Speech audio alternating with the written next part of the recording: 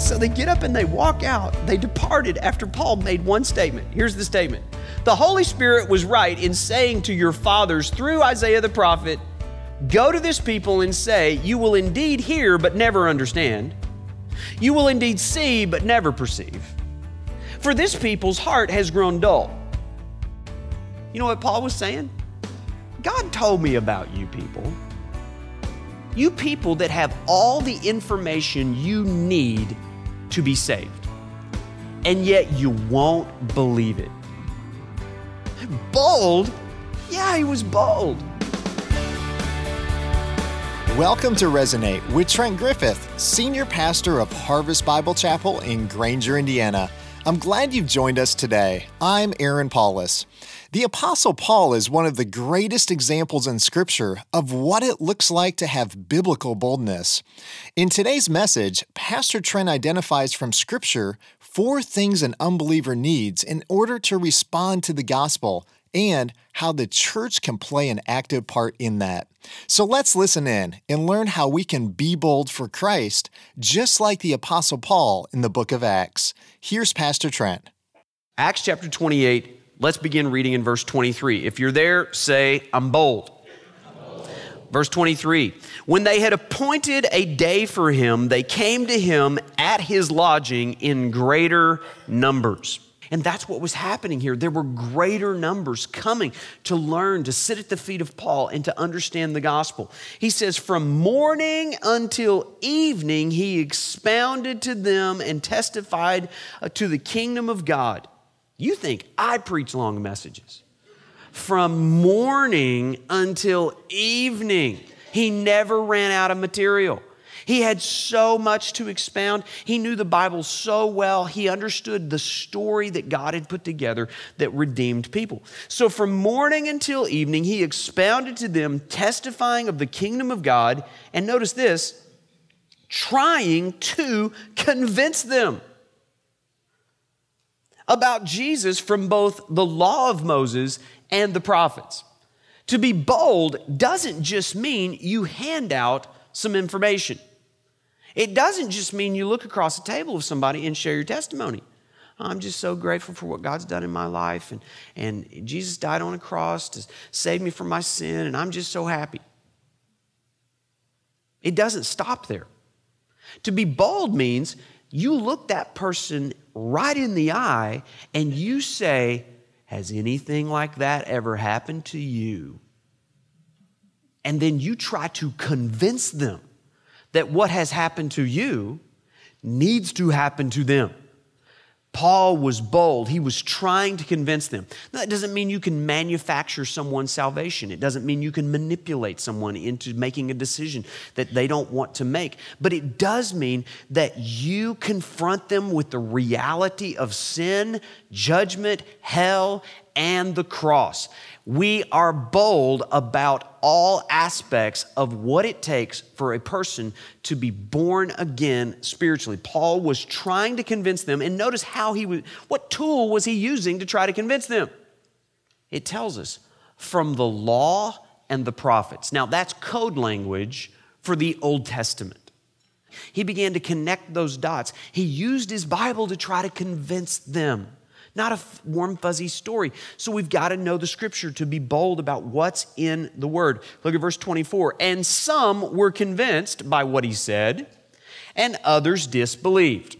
Mark it down. You are not going to bat 1,000. Being bold is the goal. Keeping track of how people respond to your boldness is not your business. It is God's business how people react to the bold proclamation of the gospel of Jesus Christ.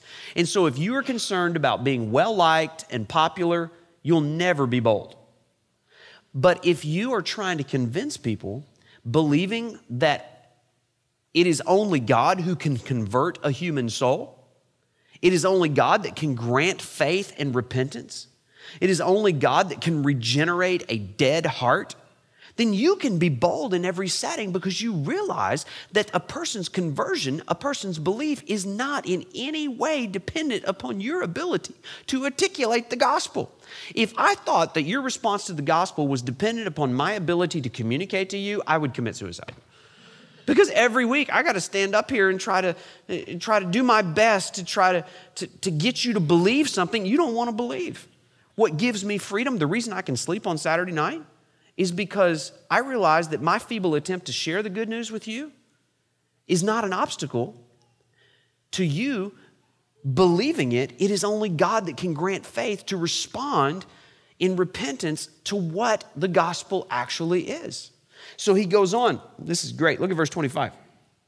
And disagreeing among themselves, isn't that great? The people who were convinced and the people who disagreed agreed to disagree. And so they went on their way, disagreeing among themselves. They departed after Paul had made one statement. Stop. Is that not a great setup for what's coming next? Aren't you curious about what is the one statement that made these people get up and walk out? I often wonder, how many people are going to get up and walk out after I make this next statement? Dirty, rotten sinner. Anybody want to leave? All right. Well, this is what Paul does. Paul knew his Bible so well that he realized that their response had already been prophesied. Back in the book of Isaiah in chapter 9, Paul knew those verses and he quoted them to them. And so they get up and they walk out. They departed after Paul made one statement. Here's the statement. The Holy Spirit was right in saying to your fathers through Isaiah the prophet, go to this people and say, you will indeed hear but never understand. You will indeed see but never perceive. For this people's heart has grown dull, and with their ears they can barely hear, and their eyes they have closed, lest they should see with their eyes and hear with their ears and understand with their heart and turn, and I would heal them. You know what Paul was saying? God told me about you people. You people that have all the information you need to be saved. And yet you won't believe it. Bold? Yeah, he was bold. And he identifies 4 things that have to happen in order for a person to respond positively to the gospel. Do you see them? It says they have to see, they have to hear, they have to understand, and they have to turn. Did you see it there? So if in order for a person to become a Christian, you have to see it, hear it, understand it, and turn to it, what's our responsibility as the church if we're going to fulfill our responsibility to share the gospel with boldness? If people need to see it, then what do we have to do? We have to show it to them. That means that they have to observe in our lives a discernible difference. That it's not just on our lips, but it's in our life. That the gospel that we are proclaiming to them has brought change to us. They have to see it. They have to see it. They also have to hear it. It's not enough just to live a good life and try to be like Jesus and be a good example. Preach the gospel at all times. If necessary, use words. That's a bad statement. It really is. You should preach the gospel through your life, but the gospel is intrinsically tied to words about Jesus, words about the cross, words about sin, words about forgiveness, words about the cross. You have to use your mouth if you're going to be bold as a Christian. And so they have to see it. We have to do what? Let's try that again. They have to see it. We have to do what? We have to show it. They have to hear it. We have to say it. They have to understand it. We have to explain it. We've got to know the gospel and know the scriptures and be able to talk to somebody about their objections. We know that what we believe is unbelievable without the quickening power of the Holy Spirit granting faith to a hard-hearted, knuckle-headed unbeliever like you and I used to be. So we have to show it. We have to say it, we have to explain it, and if the last thing they have to do is turn, what do we have to do? Point. We have to point them to the cross. It's not in a church, it's not in a religious system, it is not in your church attendance, it is not in your good behavior. We have to point them away from religion, and we have to point them to the cross. Boldly, unapologetically showing them that there is a Savior, one Savior that God sent to be the only way to be reconciled to God. But he says, you guys have all the information. You won't see it. You've chosen not to hear it. For some reason, you can't understand it, and you won't turn to it. So then in verse 28, he says this, therefore, let it be known to you that this salvation of God has been sent to the Gentiles. They will listen. Now, who are the Gentiles? The Gentile, by the way, that's not a compliment. If somebody calls you a Gentile in the Bible, that's not a compliment, all right? The Gentiles referred to in the Bible, they were the people the farthest away from God. They didn't have the Old Testament scriptures. They usually worshiped false idols. They had false religious systems. They worshiped something because the human heart's designed to worship, but they didn't worship the true and living God because they didn't have the revelation of God through the written word of God. And so Paul says, I am turning my attention to the people who are farthest away from God. Who are the people in your circle of influence who are the farthest away from God? Those are the people that you have to be the most bold with. Boldness doesn't just mean brash. It doesn't just mean you speak. It means you go to hard places. You make bold moves and bold decisions with your life and with your money and with your time to go to places that other people are unwilling to go to.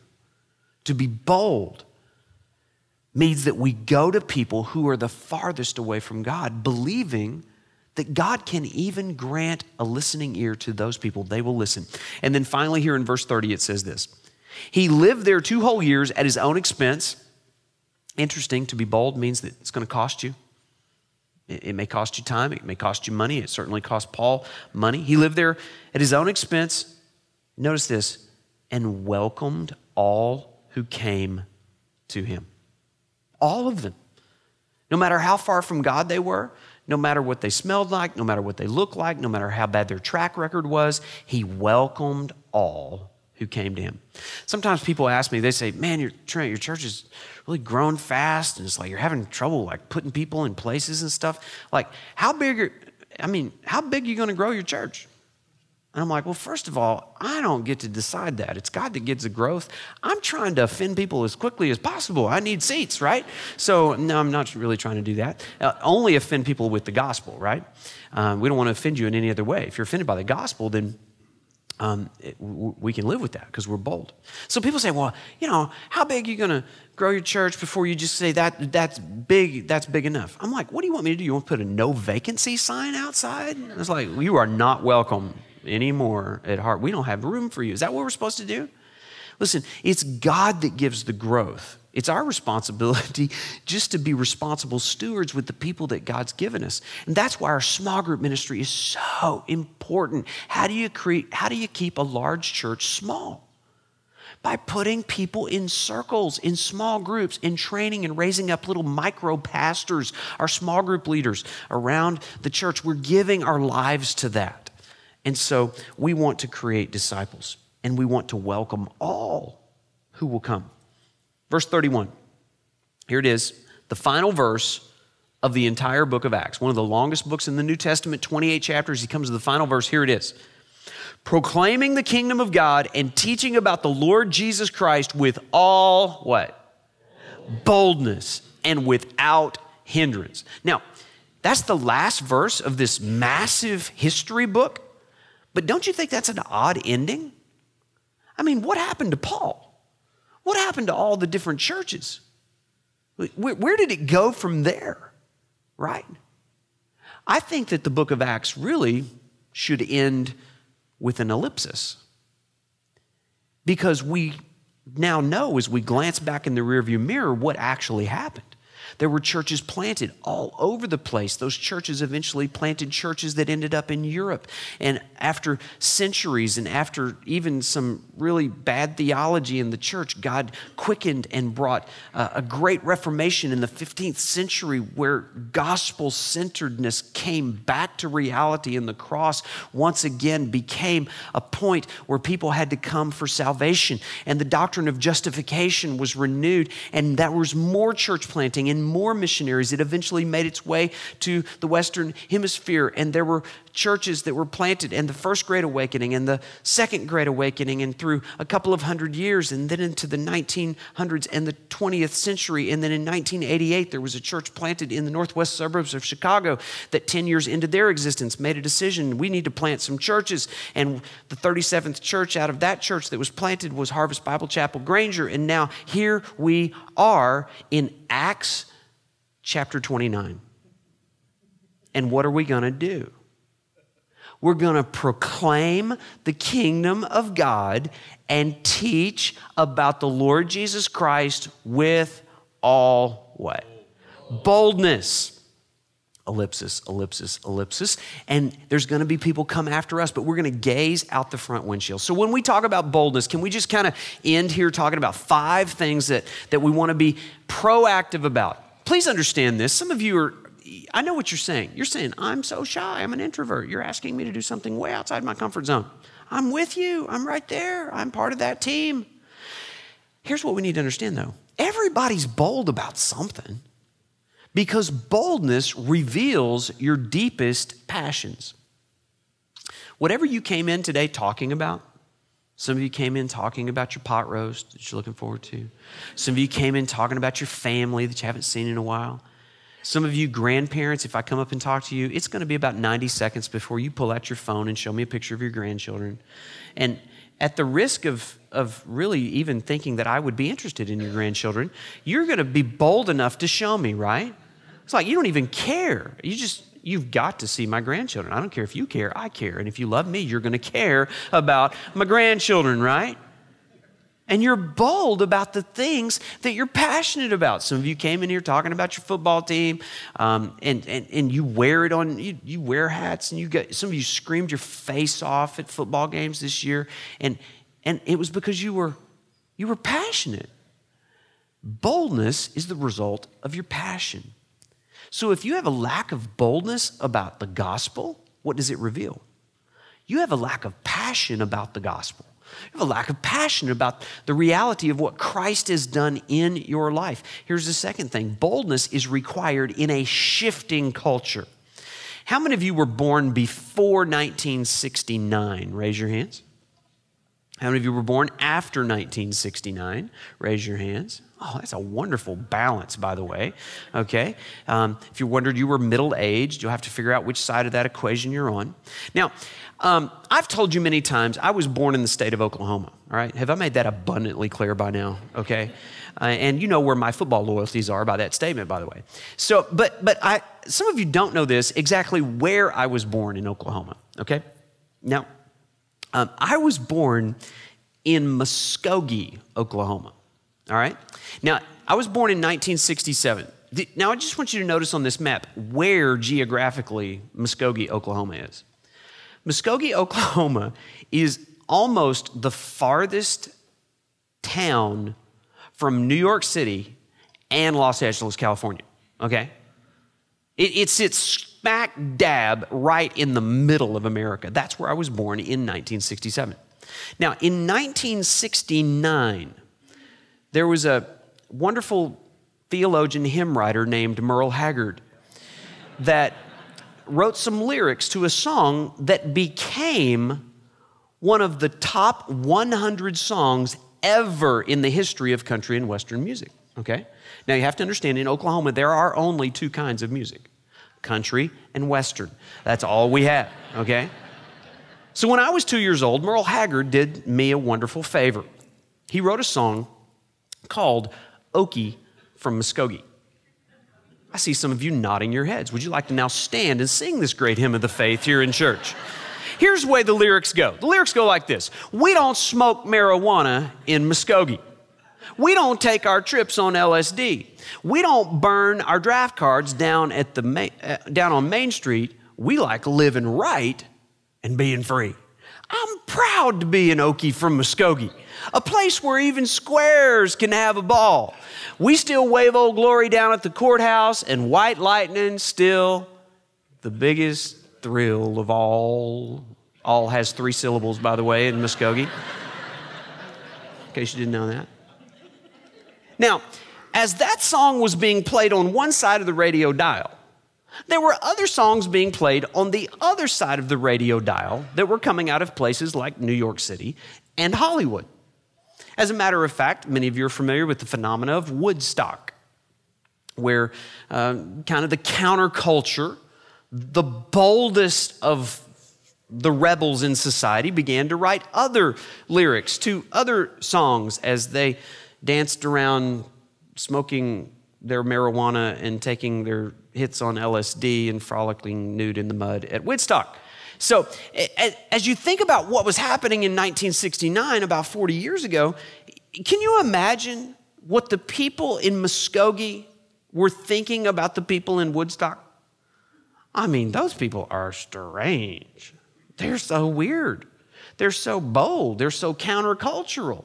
I mean, being in Woodstock would kind of be the equivalent of living in hell. Do you know what the people in Woodstock were thinking? People that live in Muskogee? No marijuana? No LSD? White lightning? That sounds like hell, living in Muskogee. And so that was kind of the first time that this clash of cultures began to take place. And we've all lived it as we've grown up in various places like Muskogee and South Bend or wherever you're at. But the point I'm trying to make is this. If you still think that those people in Woodstock are the strange ones, you're deceiving yourself. We are now, as bold Christians, the minority. We are the weird ones. We are the strange ones. We are the ones who are the counterculture revolution. And the good news is that is the place throughout the history of the book of Acts and the history of the church where the church has thrived. When it becomes the revolution, when it becomes the counterculture, that's the time when Christians are the boldest. It may be that Christians become fewer, but Christians will be truer as those who, if you want to put that name Christian on your name and it's going to cost you something, that actually might thin out the crowd a little bit so that we don't have to deal with a bunch of phony, hypocritical, compromising, quote unquote, Christians who are Christians in name only, because we know you won't be bold when you have to pay a price for what you believe. Boldness is required in a culture that is shifting. Number 3, boldness is rooted in the transforming power of the gospel of Jesus Christ. To be bold doesn't mean that you are a courageous person, you're a tough guy, you have thick skin. It means that you understand that boldness is the minimum requirement for someone who's been transformed by the power of the gospel. In the headlines this week, you have become very familiar with a lady named Kim Davis, a circuit court judge in Kentucky who has refused to offer same-sex marriage licenses to those who applied for them. Now, I do not know all the factors. I do not know exactly what I would do if I was in Kim Davis's shoes. But this is a woman who's been transformed by the power of the gospel. It's been interesting because people who have tried to attack her have said, well, she's had three marriages and 3 divorces on her own. And now she just wants to pray a little prayer to Jesus and it's all going to be like, act like it never happened. Yeah, that's the gospel, as a matter of fact. Exactly. And so now, being transformed by that gospel, she doesn't want to violate her conscience because she realizes the preciousness and the significance of what marriage is all about. It's a picture of the gospel of Jesus Christ. I do not know what I would have done if I was in Kim Davis's shoes, but I do know this. Kim Davis has not failed in her boldness. And there are going to be some of us that are going to be in those positions where we're going to have to make some tough choices about what to do. We will not fail in our boldness. Number 4, boldness risks being an offense to those that we are trying to rescue by our love. Boldness risks being an offense to rescue those that we love. being bold doesn't mean you're brash. It doesn't mean you're rude. It doesn't mean you're belligerent. It doesn't mean you're hateful. It means that for the sake of getting people to a better place, we're going to be bold enough to talk to them about sin and salvation and grace and truth. You know, the only sin that remains in our culture is calling something sin. Oh, you can't. How can you, like, are you saying I'm wrong to call something sin? Yeah. So you still believe in right and wrong? Well, that's not exactly what I'm saying, but you see, it's a circular argument that goes nowhere. We've got to risk being an offense in order to love those people to a better place. And here's the last thing. Boldness refuses to compromise the truth. The truth is not something we make up. We don't invent it. We don't write it. We just deliver it. Truth stands outside of us. It has been delivered to us. And so when we open our Bibles and read, we read truth that is true for all people at all times in all places. And so when we open up the Bible and we read, and it is our responsibility to believe boldly what God says about the origin of man, what God says about the sanctity of life. We're going to be bold and believe what God says about the significance of marriage. We're going to believe boldly what God says about the exclusivity of Christ. We're going to believe boldly what God says about the reality of judgment. And we're not going to compromise, because it is the only truth that can bring us to our knees and get us to a better place.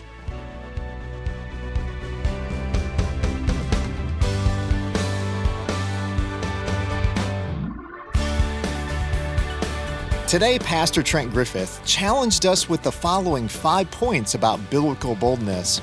It reveals our deepest passions. It's required in today's shifting culture. It's rooted in the gospel. It risks offense in its attempts to rescue, and it refuses to compromise truth. In the weeks ahead, we'll take a closer look at some hot-button topics from the perspective of God's Word, so we can be bold in our convictions about them as believers. Well, if you've been encouraged and challenged by Pastor Trent's messages and you live in the area, we'd love a chance to meet you at one of our weekend worship services, Saturdays at 5 p.m. and Sundays at 9 a.m. and 11 a.m.